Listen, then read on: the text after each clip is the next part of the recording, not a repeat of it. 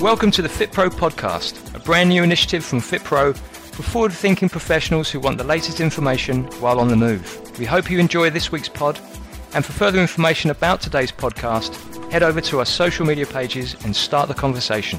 And to offer feedback and suggestions for future podcasts, get in touch with us at publish@fitpro.com.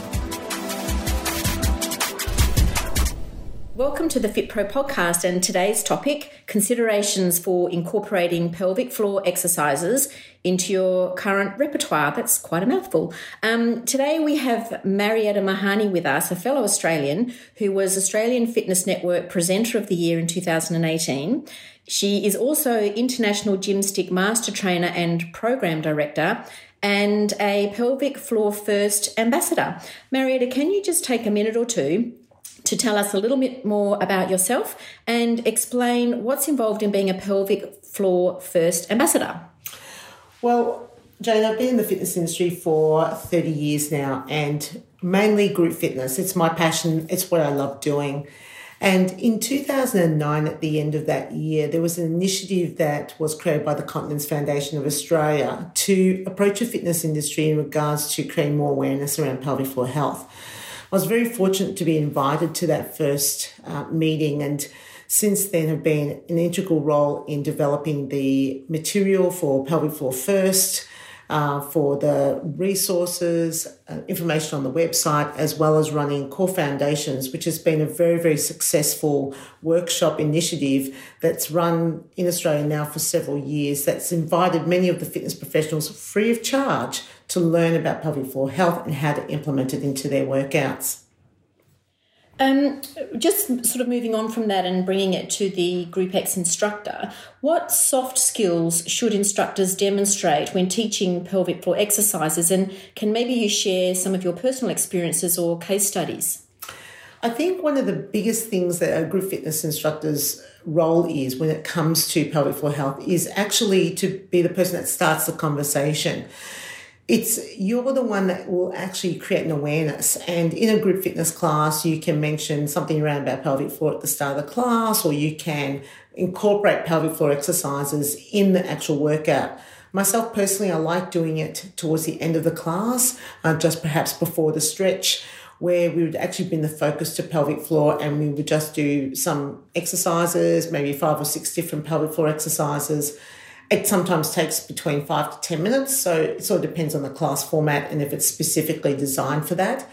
The sorts of soft skills that you need is, firstly, pelvic floor is not an exercise where you want to go hard or go home. It's not that type of workout.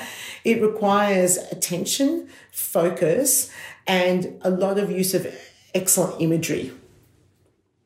So, when you're thinking about the sorts of soft skills, you want to be thinking about tone of voice, the type of language that you use, particularly depending on who the demographic is. So if you're dealing with predominantly older adults, your language tends to be very anatomical and appropriate, whereas perhaps if you've got a younger population, you can be a little bit racier. The whole point, though, is pelvic floor is not something that you can actually see working on the outside.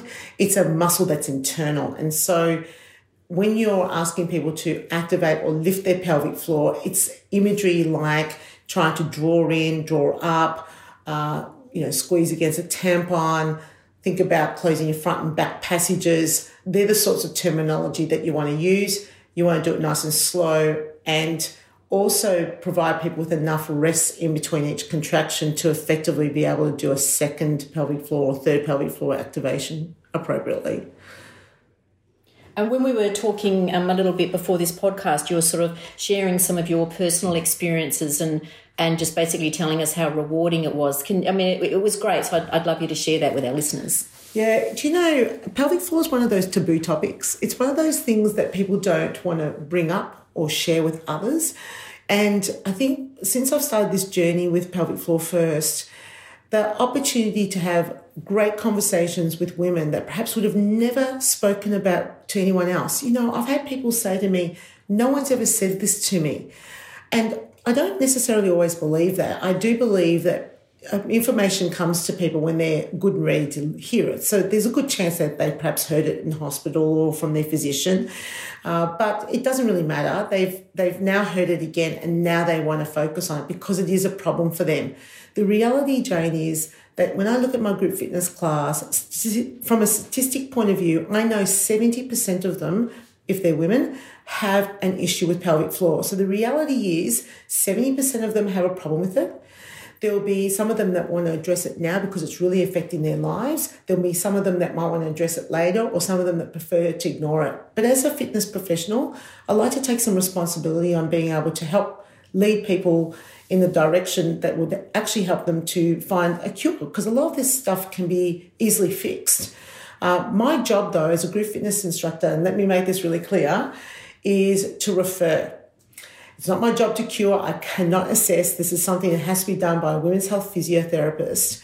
And my job is to refer. So creating some relationships with women's health physios in your area so that you can send people to them who will then send them back to you, knowing that you're being responsible around the type of exercises that you're delivering in class and implementing pelvic floor exercises in the workout. Yeah, it's just great. I love to hear that. Just moving on around sort of continued learning, I guess, what areas of continued learning would support instructors looking to incorporate pelvic floor training into their current classes or specialised classes? So this is a space that's constantly changing and constantly improving. There's a lot more research coming out around this. Of course, I'm now going to mention the Continence Foundation of Australia's website, Pelvic Floor First. And the Pelvic Floor First workshop has loads and loads of resources you can download to read yourself and also pass on to your participants, because that might be the best way and the easiest way to start a conversation.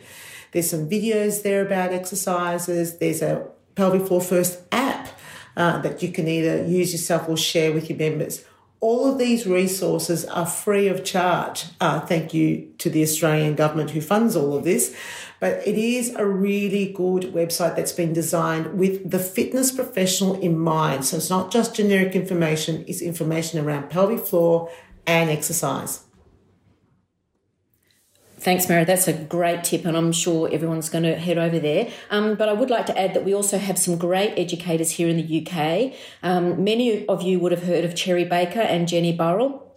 They both offer workshops and courses in this area, so also head over to their websites and see what you find. Just moving on, so Marietta, what symptoms would members or clients be complaining about, and how could instructors determine that their client might require more focused pelvic floor training?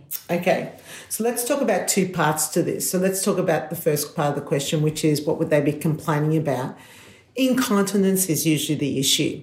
So there's two types of incontinence, or actually three. There's what we call stress urinary incontinence, which is when a participant may be leaking when they cough or laugh or jump or sneeze or do a burpee, or while they're doing a push-up, or there's some abdominal exercises that they might find that just causes them way too much grief and stress. There's urge incontinence, which is when you notice that someone's going to the toilet more than once. They've gone to the toilet before the class, they have to leave the class to go to the bathroom again, and you might find that they will leave at certain points in the class. For example, if you've got a workout that requires jumping lunges or jumping onto a box or something that's really high intensity, you might find that they have to dash off and come back. So that urge incontinence is something that has to be addressed as well. And then, of course, there's mixed urinary incontinence, which is both urge and stress incontinence. So the red flags, and we talk about red flags when we talk about pelvic floor, because people aren't going to necessarily complain about issues. They might mention that they've got a sore knee or a sore back, but they haven't had a diagnosis. They can't really put their finger on what the issue is. And what we do begin to appreciate is, and particularly with women, that they might be using that as a way to cover up what the real issue is, which is pelvic floor dysfunction. So red flags for an instructor: noticing if clients have to go to the toilet before, immediately after the class, during the class. If they're choosing not to do exercises and preferring to choose a low impact option, which is all good, that's fine, but they haven't actually indicated the reason why. So that's a fairly good red flag. if you're having clients that don't drink water, so often in my aqua classes, where your kidneys tend to overwork a little bit more because of the hydrostatic pressure, I often see that my older clients do not drink any water at all. They're in a heated pool in a heated environment. They're exercising hard. They're not going to drink any water. And you'll notice that in a regular aqua class, with a younger population, there'll be drink bottles everywhere. Older population group, there'll probably be 3 drink bottles amongst 50 people. So that's also a definite sign that there's some challenges around incontinence. So it's not just about the people complaining about it, but it's also the red flags that as an instructor you need to be looking for. Okay, thank you. What health conditions could potentially lead to or even increase pelvic floor dysfunction? So sorts of health conditions to be considered in this situation, things like constipation, coughing, like when people have had a whooping cough or bronchitis, that can lead to pelvic floor dysfunction because of the load that goes down against the pelvic floor. Obviously, obesity. Obesity is a really big one. And interestingly enough, a lot of people with lower back pain, because what we are aware of is that the pelvic floor has an integral role with neurological control with the transverse abdominis. So usually people with lower back pain can sometimes also have pelvic floor dysfunction. But I tell you something else that's really interesting, and this is something that we've seen rise, and that's hypertonic pelvic floor. That's when the pelvic floor is too tight. Now, that will also lead to urinary incontinence, which is why you cannot, as a fitness professional, be going and giving them exercises to strengthen their pelvic floor if you don't really know what's going on. That's why referring is always important. But we're actually seeing this a lot more with younger women who are doing high intensity activity, the HIIT training, and their pelvic floor is actually too tight. And just like any muscle dysfunction, a too tight muscle will also have issues, and urinary incontinence will be a sign of that. So, we've got to be mindful of the fact that there's a lot going on, and certainly all of it's happening where we can't see it.